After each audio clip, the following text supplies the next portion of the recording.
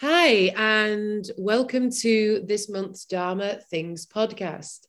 We've got another wonderful guest for you this month, sorry. And hopefully we can bring a little joy to your day, whatever you're doing. Maybe your day is fully joyous already, but hopefully you can find some little snippets of inspiration and wisdom, as we usually aim to do throughout this podcast.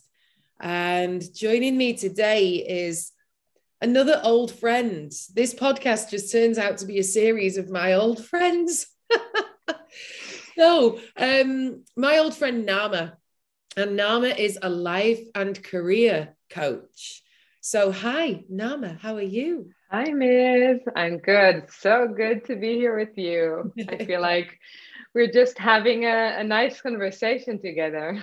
Exactly. That's what it's all Yeah. about. And finally, I've got you here. Yay, Naama's here. Yay. We talked about doing this for quite some time. And it was actually you who probably inspired me and nudged me into just getting on and doing this anyway. So it's about time that you're here. Yeah, so it's a closure. And I feel like I remember we were talking about it. And I remember like imposter syndrome came up and we talked about I said, like, we need to normalize imposter syndrome.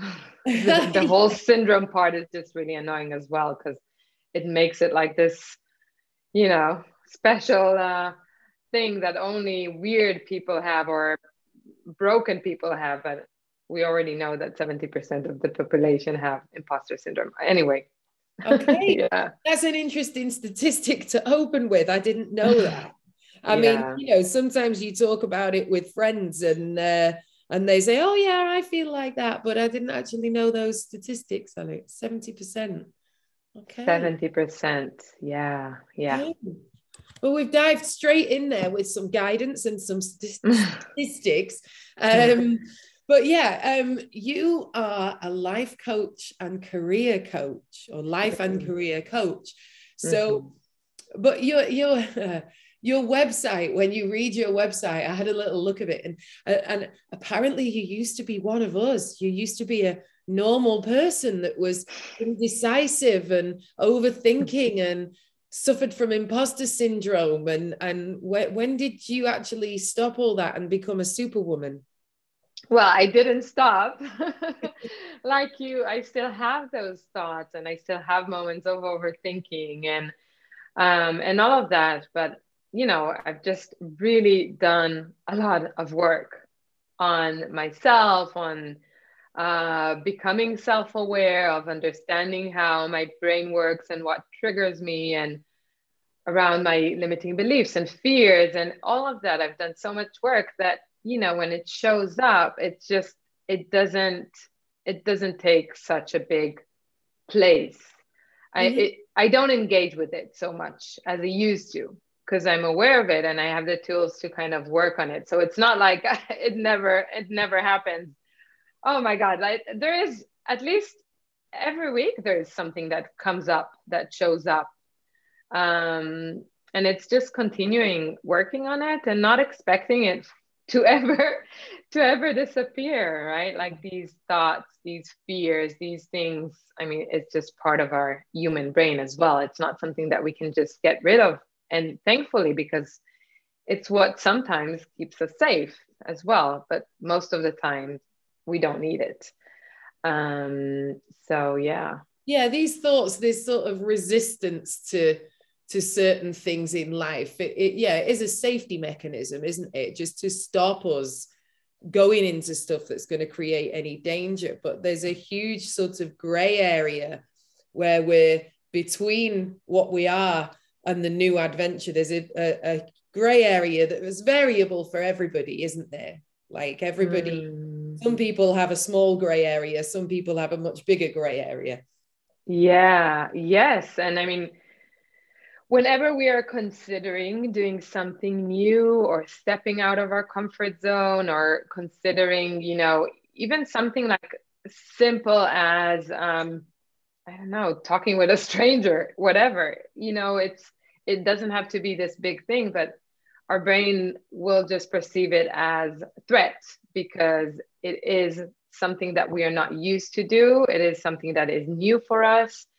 And in order to protect us, our brain is going to use all these little tactics, which is all these thoughts that we hear, these voices of like, you're not good enough, or you will never be able to do this, or you're too old for this, or too young for this, or no one will take you seriously, or you'll blow up, whatever. Something, we always hear those voices, and they are just there to protect us. That's it. Yeah. Because if we believe it, we won't do it. We won't do the thing that scares us. Yeah, exactly. So just because you're a life coach, it doesn't mean that you have everything absolutely perfectly organized and there are none of these voices in your head. No. It just means that that I have the tools to deal with them. Okay. With the voices. And it means that I'm more aware of them. Yep. Because that's what I do all day. That's what I talk with my clients. So obviously it's more, I'm more aware of it. And when you're aware of something, it's easier to work on it and to change it, right? It doesn't just take over without you even knowing it. Yeah. So yeah, it doesn't mean anything. And I think, one thing that people, I think when it comes to, personal development and personal growth and all of that, it's so important to remember that there is no arriving, like it's a lifetime work. There is no point where you arrive and then you have no worries, you don't have any fears, you're just like conquering it all with confidence. And no, there's no such a thing. It's really a lifetime journey. It's like new level, new devil. You manage to work on one thing and then you meet another fear, another block. There's always something to work on, which is exciting, if you ask me. Yeah. It's just a shift in your perception of these things, isn't it? Are we going to be fearful or are we going to embrace these things? Exactly. Yeah. And there's so much satisfaction from overcoming these fears, from doing something that you never thought you'd be able to do, from just learning that actually the one thing that stops us is are these thoughts. It's ourselves. Like we are really the only person who's like standing in our own way. Yeah. And you hear that a every lot, time it's a hard thing to actually step out of your own way. Yes. Yeah. It is hard. And I mean, that's why I do what I do, to help people to do it, because it's scary to do it on your own, and it's hard to know what to do, and it can be overwhelming. And also we all have our blind spots, right? So the things that we are not able to see. Even I have blind spots. Even I work with coaches. I mean, there's this thing, like what you said, just because you're a life coach, that it doesn't mean that you're like over all of these things. No, I think, coaches have coaches. And if you want to stay in integrity with your work and to keep growing, it's important to keep working with other coaches as well and working on these things. Yeah. And how did you, I mean, there's a lot of the things that you've said, I find come into yoga practice, as the listeners probably have gathered by now. I'm a yoga teacher.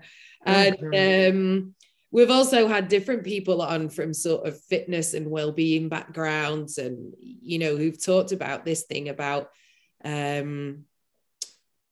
having certain kind of physical achievements through a yoga practice. A lot of the obstacles are in your own head, are these fear things.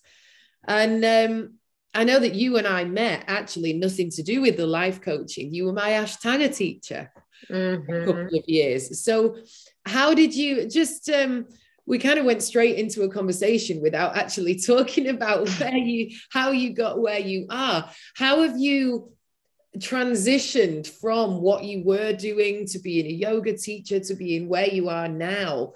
in terms of your career, but also physically, because you've lived in different places around the world, haven't you? Yeah. Yeah. So here's something that you might not know, because we talked before and we said like maybe you'll discover new things as well. Um, I was actually the first 8 years of my life I spent in Nigeria in Africa. So that Okay. was like yeah. So I feel like I'm definitely like this hybrid, and I kind of grew up in different places, and then as I got older I moved as well.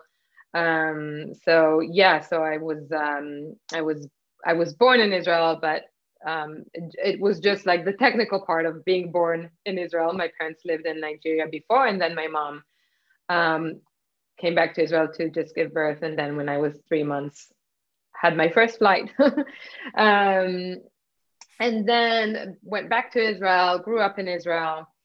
And then when I was 17 or 16, not sure, don't remember exactly, but um, I started developing eating disorders and body image issues. And I was running a lot. Like I was running every day. And my neighbor, who was a yoga teacher, one day, she said, "You know what? I think that you would really benefit from yoga." She said, like, come to my class. And I think she kind of knew that I might not be up to it. You know, it was more than 18 years ago. So before yoga was popular and before there was Instagram and all of that. So she said, I think it will be really good for your running, working on your breath and so on. So I came to her yoga class, which was in our like little village hall. We didn't even have mats. There were carpets that we practiced on. And it was amazing. It was like the first class I've been to. I just felt immediately like that was the place where I could rest my mind. Right. And it felt like a homecoming. Okay. So you were in a place where you were suffering from eating disorders. Was that because of a level of anxiety and stress through studying at that age or something? No, it was more of like I think it all comes from feeling not good enough, from feeling like if I just kind of shrink my body, I will fit in. Um, wanting to feel like I fit in. And somehow I got the idea that I can do it through manipulating my body Yeah. into a certain size. So I mean, I think it also comes to diet culture and our just cultural kind of idea of what is like a fit body and all of that. So that was why I went on my first diet when I was 16, and it was very a very unhealthy one. And I started seeing like the numbers go down on the scale, and that became like some kind of addiction, like any addiction. Yeah. Like seeing how far can I stretch, how far can I stretch not eating and running more. Mm. So that was kind of my first entry to yoga. And it wasn't, when she wouldn't like, when we asked her like, okay, what type of yoga is it? Just the yoga I learned, she Yeah. wasn't anything defined. But I think it was kind of some form of hatha yoga. Okay. Yeah. Looking Because we back, get because really caught up with boxing it off these days, don't we? These different yes, types of yoga. I mean, hatha, obviously, it's like the original, and you've got exactly. Ashtanga, but then there's all these other little types that have come out since. And we feel like we need to label it. And it's funny that you said it, because when I lived in the Netherlands, I practiced with an Indian woman. And when people asked her, like, okay, what type of yoga is it? She said, this is just the yoga that my mom taught me. Yeah. Okay. Yeah. It's just what my mom taught me.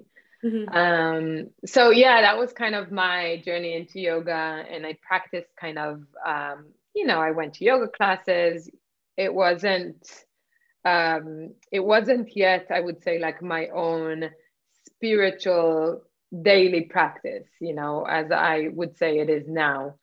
And then when I moved to the Netherlands to study art, I started practicing their Ashtanga yoga, Mysore practice, and that was like a whole new level for me. That was like that was like the second time I really felt like I came home. Um, and at the time, even though I didn't have like eating disorders, I still had a very disordered relationship with my body. And the Ashtanga practice really, really helped me with that. Just to, yeah, yeah. So your yoga practice had allowed you to be a little more confident in your body then and less punishing towards yourself? I think it just allowed me to get to know my body on a different level. I think up till now it was like my body was like an external entity. It wasn't something I didn't feel like I am my body or like I live in my body. It was like something that I looked out from the outside, if that makes sense. Yeah, yeah. And the yoga practice helped me to get to know my body from inside and have a different relationship with my body and be in awe with my body of like what I can do, not from like, oh, I can do this and this, I can like go into a split, which I can't, but whatever, like it's not from the ego place, but from like, wow, it doesn't matter. Like, I don't need to starve myself, or I don't need to like run 10 kilometers a day to feel good about my body. Like, my body is amazing just as it is. It can breathe, it can move, it can do all of these things. So it just really changed my relationship with my body.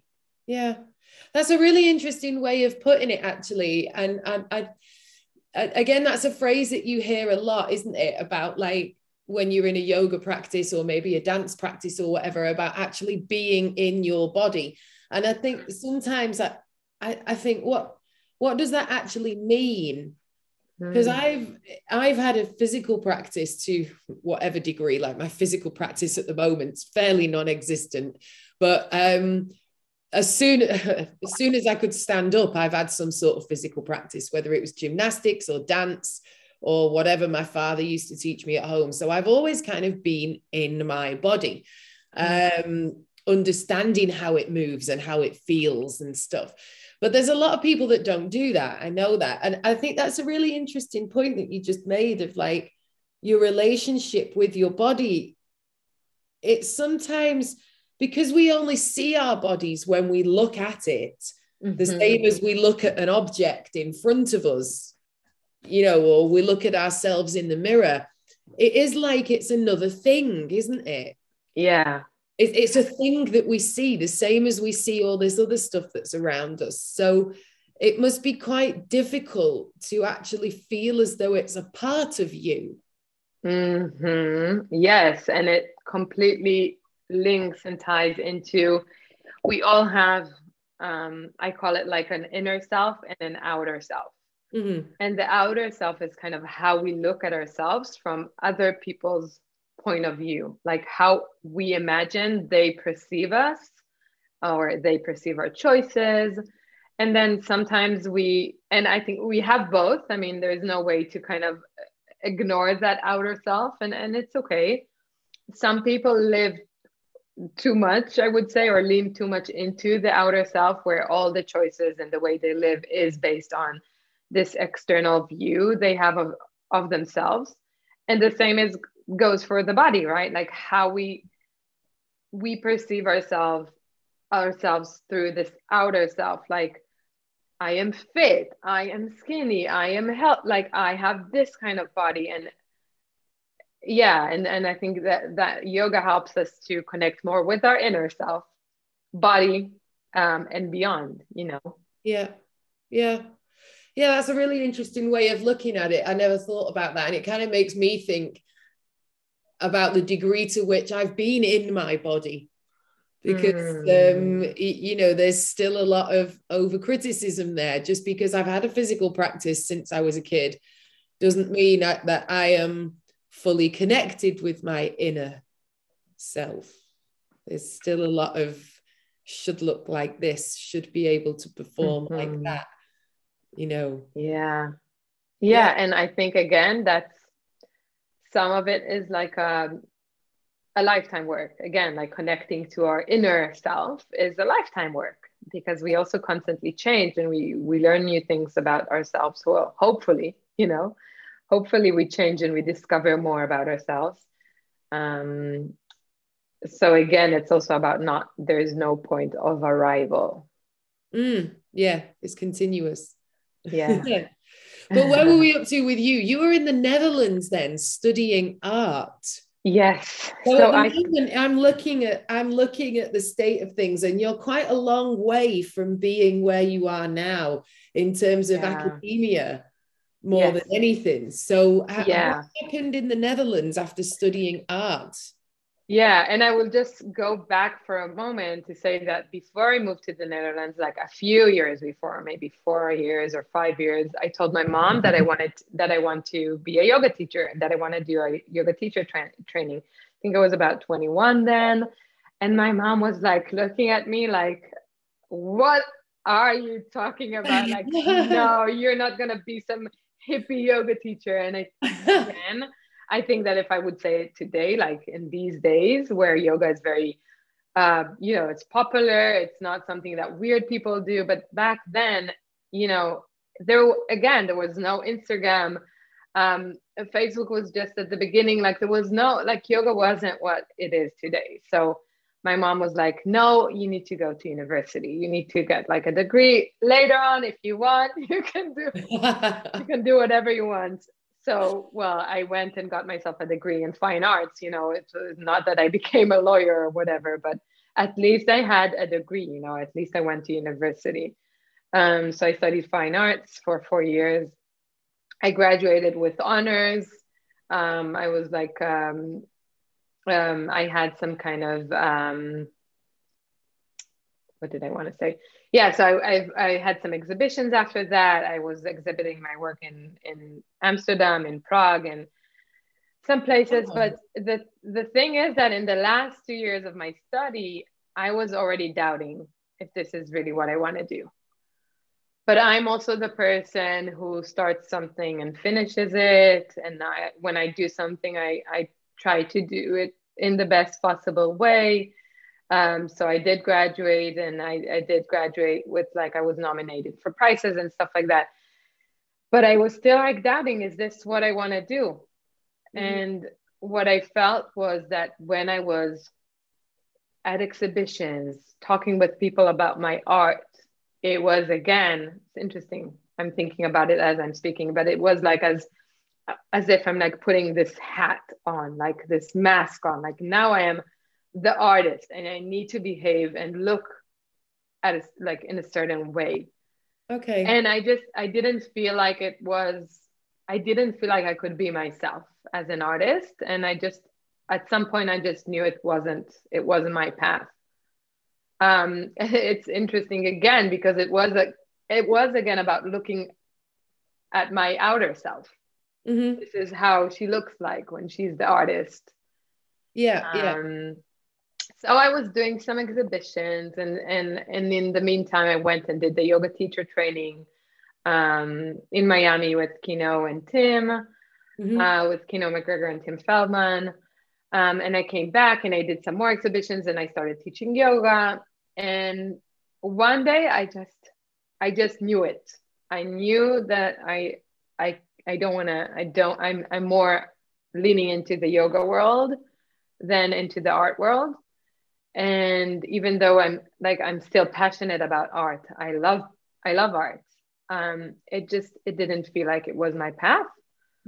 So I just kind of made that decision. And what happened is that I stopped, the moment I made the decision, invitations for exhibitions stopped arriving, or publications wanting to write something, or collaborations.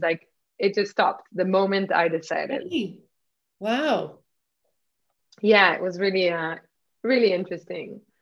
So I started teaching yoga full time. Mhm. And then you probably want to know how I got to the coaching side of things. Yeah, because I can't recall whether you were doing that when we met, or maybe you did, and I just didn't pay attention because I was more concerned with Yeah. my chatarangas or whatever. But Yeah. So I was doing it when we met for sure. Um, when I was teaching in the Netherlands, I worked at a studio, and then two practitioners asked me to teach them full time. So I would go to them every day for like 2 hours, sometimes a bit longer. I would teach them the practice. We'll do some like extra things, like a little bit of philosophy, a little bit of meditation, Mhm. stuff like that. And they were, one of them owned a really big business coaching school in the Netherlands, and the other one worked with her. So I was exposed to the world of coaching through them. Oh, And I just fell in love with it. Wow, I felt so pulled towards it. I love the way they kind of approached life and their whole philosophy, and it totally made sense with yoga as well. Um, so that was kind of the thing that inspired me to become a coach. Um, yeah. and was it them who helped you with the training and stuff? Because I can't imagine that there's an awful lot that you get from a fine art degree that comes into life coaching. Maybe not. But was it with Mhm. those people that you developed your skills, your training, your expertise then? So I first did a health coaching program, because coming from yoga, it made sense to me to go towards health coaching. So it was coaching focused around like health and well-being, kind of a holistic approach. And once I finished that training, it was a year-long training at the Institute for Integrative Nutrition in New York. It was an online program. Obviously, I didn't move to New York. I wish I did. Um, I then actually worked with one of them to start my business, to kind of start establishing it. So it was some extra training with them, and I did then training. Um, so obviously, I learned from them when I worked with them, Mm-hmm. but then it was more like of a intimate one-to-one, yeah, development together with them as I was starting my business. Yeah. Um, yeah. And how, like, I mean, it's not like you've got well, it kind of is because every business you're putting a product in a shop effectively, but you're Mhm. not making something beautiful for people to pick up and take away with them or to give to their mother for a present. Like, Mhm. how do you actually go about selling your product and that whole sort of supply and demand situation of people being like, yes, I want that. It's not like you're selling coffee or Mhm. even yoga classes where there's lots of them in a studio for people to choose from. It's something that's, I guess, personal, Mhm. and people really have to trust you. So how does that all start then for you as a Yeah. new young business owner? Yeah. So the beginning was very challenging.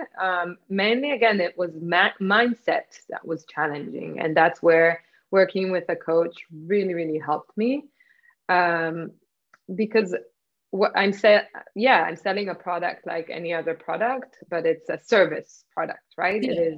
It is, yeah, and I'm selling myself, which feels very vulnerable, right? To kind of put yourself in that position. So there was a lot of mindset work around starting with it.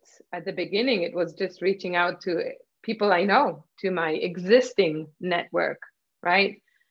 I I did calls with people, I sent emails, I just made sure that everyone I knew knows that this is what I do.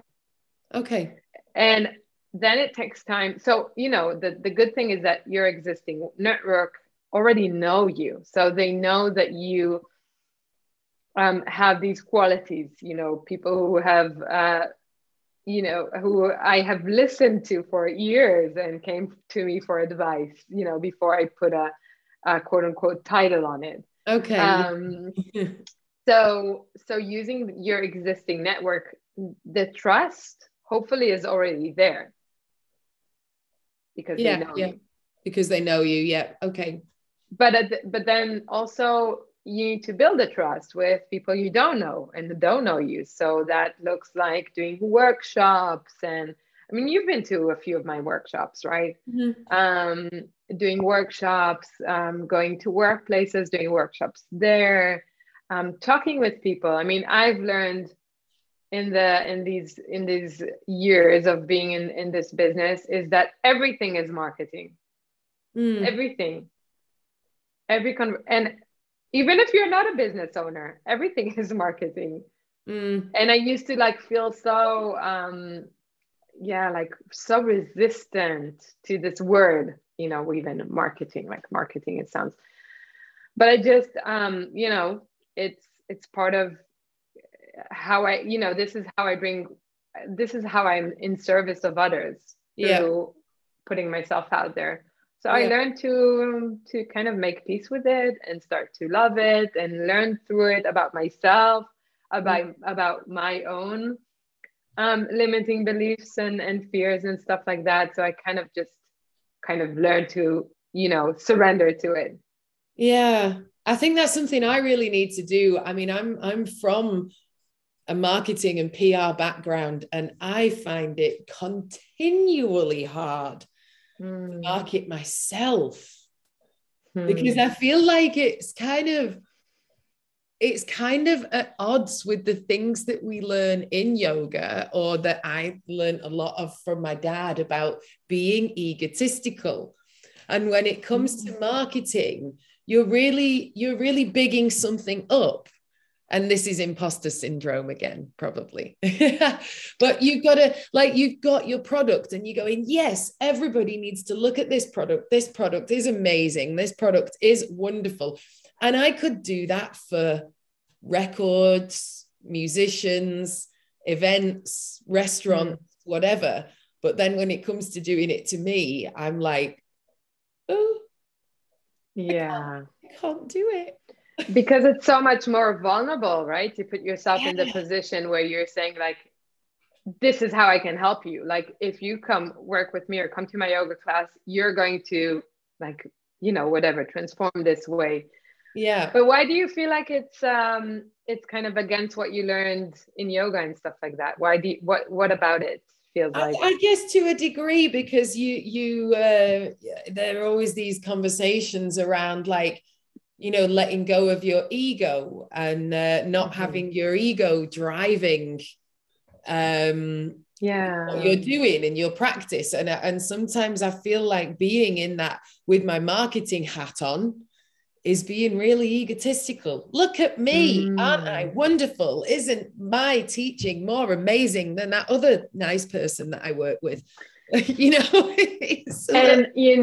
know what I've learned? It's interesting what you just said. So the first thing I would say is I think how is it ego when you want to help? You ultimately what you want is to help other people. People come to your yoga class leaving feeling better, feeling maybe more grounded, more calm, whatever that is, So you're not actually, it's not about come to me, I am amazing, I want to have 50 people in my class, right? It's about, I want to help people feel better.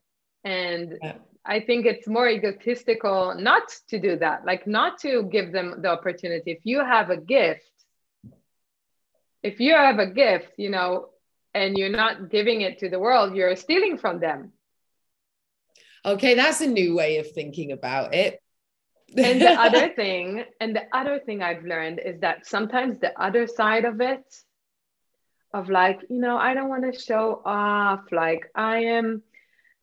if people like me, they'll discover me, or if this is what I'm meant to do, blah blah blah. what I've learned is that that is also actually very egoistic, because in a way you feel like you don't, like you're so good, and I'm exaggerating, but you're so good that you don't need to tell people about your service. You know, Yeah. like Yeah. people will find, like people will notice you, because, you know, I think there is the other side of it as well that we need to Yeah. remember. Yeah. I'm definitely not in that side of it. No, I know you Feel, don't. You're not. I I feel a know. little self-conscious having to put all these photographs on Instagram of me doing stuff and talking about all the things that I do. But you've been there, you've done it, you've had to build this trust. And I guess it's similar to when you were being a yoga teacher and starting out doing that. It's like you said, Yeah, giving your gift, isn't it? Giving your it's gift. it's giving your gift, and it's just keep checking in with your intention. Like, is this thing that I'm putting, is this post that I'm posting, whatever, is it about me or is it about them? What am I trying to, what is my intention here? Am Mm, I giving value? Am I trying to help people understand what I do? So if they would benefit from working with me, they'll know that they can reach out. I try to just really check in. And yeah, we can all fall into the ego part where we want to, again, that outer self, we want to be perceived in a certain way. And to some extent, we sometimes need to do that, because that's just how things work. But more often than not, I really try to check in and make sure that it's really coming from a place of service, and again, giving your gift. yeah, yeah. Yeah, no, that's right. Like you said, adding value. There's a there was a phrase that I saw on your website as well. I'm just trying to find it on my notes as well. Um, Meet the design for your truly authentic life. Well, I'm working on my website now, so this will get updated. Okay. No, the I word quite authentic. Yeah. I like that phrase. I think that's quite nice. It's like, because you, like you've talked about, you've got to meet yourself. Yes. Yeah, you've got to understand yourself, that you're not being egotistical. You've got to understand that you have a gift, and understanding that is your authenticity, I guess. Yeah. Yes. Yeah. And claiming, claiming that gift. Why do you need to hide it from yourself or from the world? I mean, I know that I definitely spent a lot of time thinking that I'm not good enough, or that I need to hide from the world. But, I think it is about when you meet yourself, you meet the, shadow sides, the dark sides, and Mm-hmm. the good sides. Yeah. And while you're working on the shadow sides, you also need to celebrate the good sides and really claim them. Yeah. Um, so yeah. Yeah. Well, I wanted to actually take, because you got some really inspirational things that you say, and you're another of our conversations that has a newsletter, and I often take little bits from your newsletter and put them on my Instagram and tell everybody that they should sign up.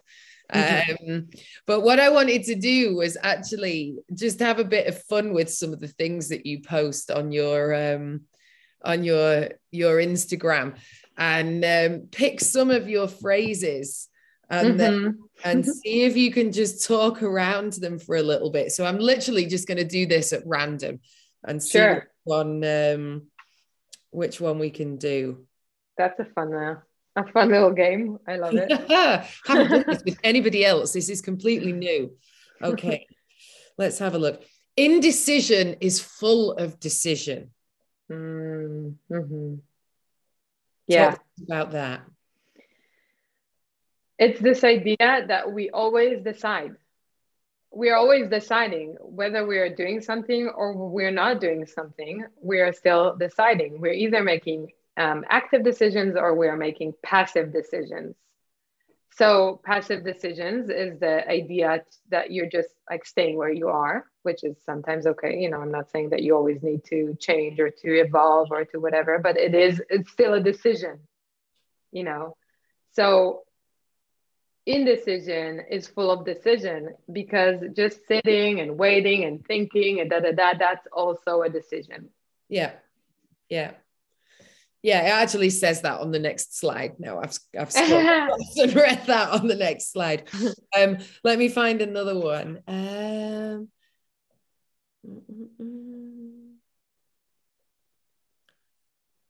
Okay. Oh. What would love say about this? Yeah, this is one of like my favorite coaching questions. So I use it a lot with clients. As kind of we always have two voices, right? The voice of fear and the voice of love speaking to us. The voice of fear is like what we talked about right at the beginning, the inner critic, the imposter syndrome, all of that. And we so easily get down, like we so easily hear that like inner critic, that the voice of fear and that critic and all of that. It's so loud and so fast, it's like a rant. So just taking a pause and asking, what would love say about this? It just helps you like think, all right, okay, I've been in fear, I've been in these thoughts. What would love say? Love would say that you can trust yourself, or love would say that, whatever the situation is, it's just connecting with a different part of you that can give you a different sort of perspective and advice. Yeah. Like you said, because we need to pause, because we can often get caught up in that runaway way of thinking of once something starts going wrong in our mind, it very easily spirals, doesn't it? And goes, and that's where we are. We're caught in that little whirlwind of panic, stress, worry, self-doubt, etc. Yes, exactly. And also our mind will always like find evidence to whatever concept we come up with. So if we just told ourselves, I'll never be able to do this because I'm like this, and this, then our mind will start like bringing us examples from the past where we couldn't do it and other people who did and like, it's just, we need to pause and to kind of lean into a different side of us that is more compassionate and kind, and less fearful. Yeah, less fearful. These I'm going to digress a little here. These conversations about fear and love, it always, I'm sure I said this on one of the other podcasts. Yeah, you did. Well, you wrote it. Think of the Donnie Darko thing. If anyone's seen Donnie Darko, Patrick Swayze plays this really dodgy character who's a quite evangelical life coach type, and he defines life as being fear or love, and that's it. And he's a really strange character, but but in a way there is like some truth to that, right? Because all of our emotions, they kind of either fall under the category of fear or under the category of love. I mean, that's kind of, but I can imagine that after watching this movie, you will never see this phrase in the same eyes. Yeah. He does a task with the kids at school. Maybe you could use this for your clients, where they draw a line, which is the path between fear and love. And they're given a scenario and they have to mark on that line where they are between fear and love.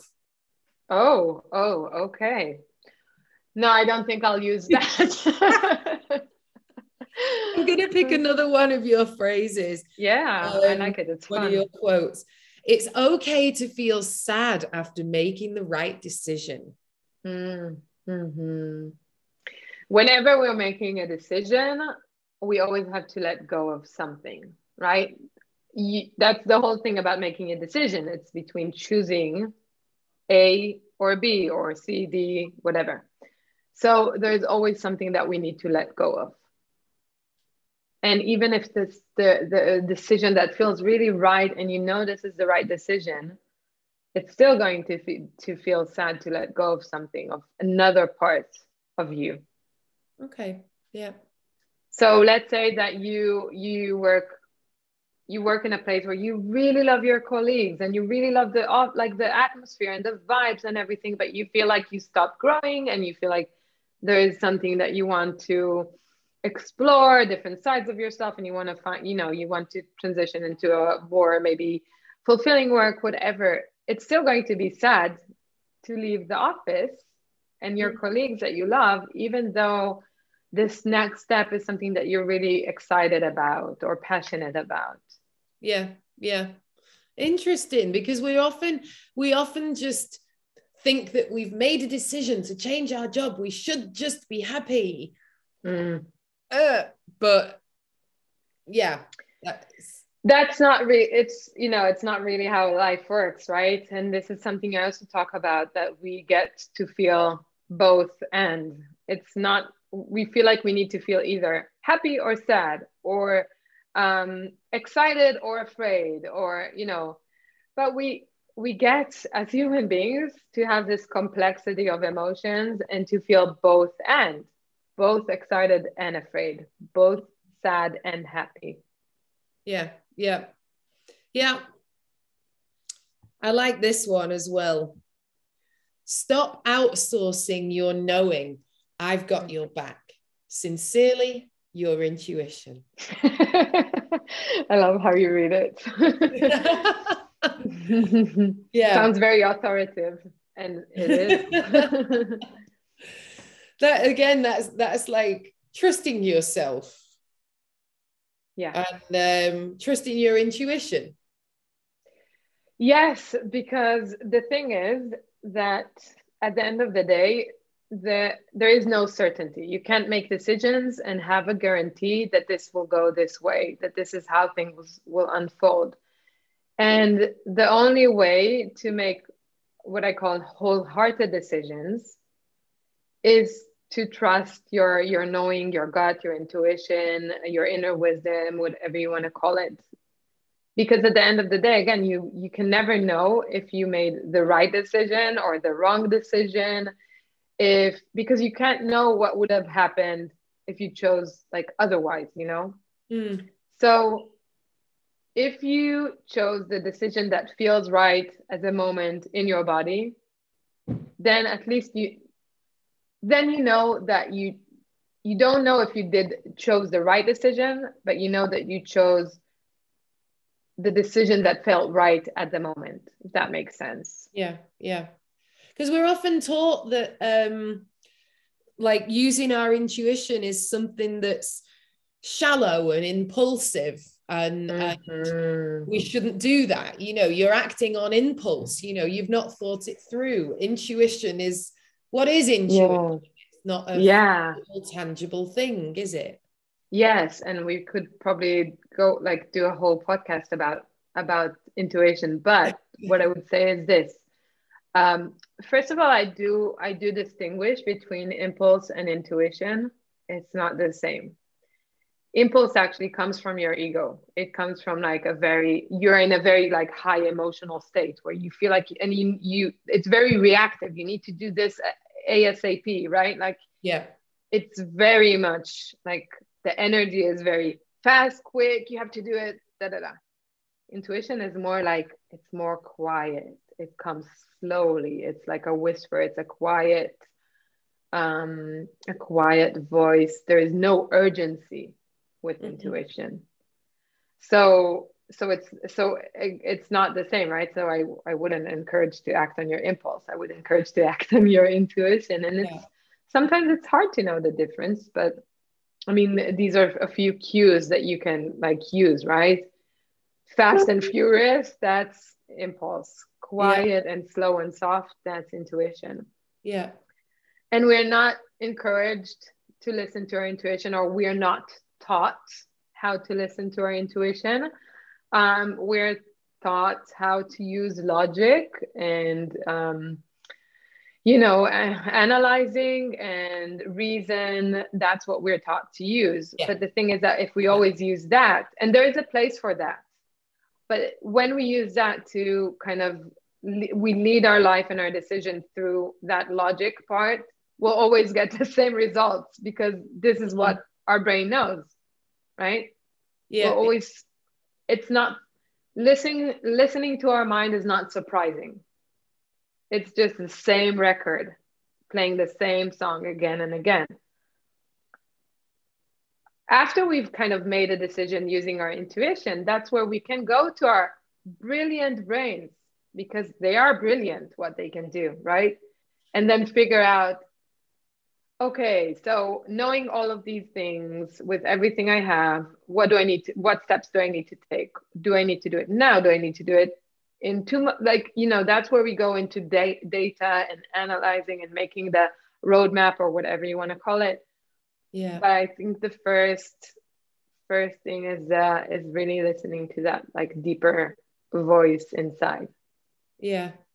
I think for some people, I don't know, maybe it's my age, but listening to something like your intuition that was just a feeling was, because it wasn't a tangible thing, it's just a feeling, it was kind of disregarded. Mm-hmm. Very often that people disregard that intuition. If you say that you feel something is, going to affect you, or that you won't like something, or that it isn't the good thing for you. I remember my mum being like, what do you mean it doesn't feel right? Factually, there's this, and this. It's going to get you there. This person's blah, blah, blah. It costs this much, whatever. What do you mean it doesn't feel right? Like the feeling side of things has constantly been disregarded for such a long time. Yes. I think. Yeah. Yeah. Because it's much safer and it's more sensible to follow the path that we already know what's going to happen. Like you go to university, you study this, then you can find a job in this, then you do this. Like that's the safe, the sensible path. And that's, yeah, of course, of course our parents want to protect us, right? And to tell us like, what do you mean you're feeling, you feel like this is not the right thing, like you should follow this and this is where, yeah, it's a protection mechanism. Yeah. But the feelings are only going to get more negative and more tight if you constantly follow a path of factual, tangible things that don't feel right. Yeah, that's why at some point in your life you get to that place where you're asking yourself, like, is this it? Is this what I want? Like, is this really what I want? What kind of choices have I made? Have I really listened to myself? And obviously I didn't. Like when I listened to my mom and went and got a degree, I mean, I don't regret any of it. It's exactly what I needed to, that's my path. Mm-hmm. But I also know that I didn't listen to my intuition. Yeah. But yeah. Yeah, exactly. Well, we've got to that point where I could read many more of your wonderful quotes, but it's the end of the chat. Yeah, we can chat after about more quotes if you want. But yeah, it's always good to wrap up with the intuition, right? Like such a nice reminder to leave people with. To remember to listen and to trust that voice. And to follow that path. This is why everybody needs a Naama to help them get over the obstacles of listening to that voice and trusting themselves. Thank you so much for your time. Thanks, Ms. It was really nice. And all I will say to the listeners is that I highly recommend, as I do with all the guests, to follow on Instagram, but also sign up for Naama's newsletter, because you get all of these wonderful explanations and motivations, and it's like a gentle shake on the shoulder sometimes of going, come on, wake up, listen to yourself, look at what's going on. And, sometimes I read some things in the newsletters that aren't necessarily a huge revelation to me, but there's things that you just kind of shove to the back of your mind, and you provoke these ideas to come out of me, and I'm like, oh right, yeah, there's that, isn't there? I'm supposed to really be more like that. Yeah. So sign up to Naama newsletters. Thank you. That's really nice. And I would just say, like, everything is, at the end of the day, everything is simple. That's why when you're saying, like, it's not things that I don't know, like, I know them. Everything that we need to know and all the answers are actually very simple. It's just that we make them more complicated. Yeah, exactly. Thank you. Thanks, Miss. It's been really lovely talking to you again. With you too. So just to wrap up, for everyone listening, this is Dharma Things podcast, and my guest this week has been the lovely Naama Zusman. I hope you have enjoyed it, and I hope you've got some little gems of wisdom. Follow on Instagram, share, like, all that kind of stuff, and sign up to Naama's newsletter. I will see you next month.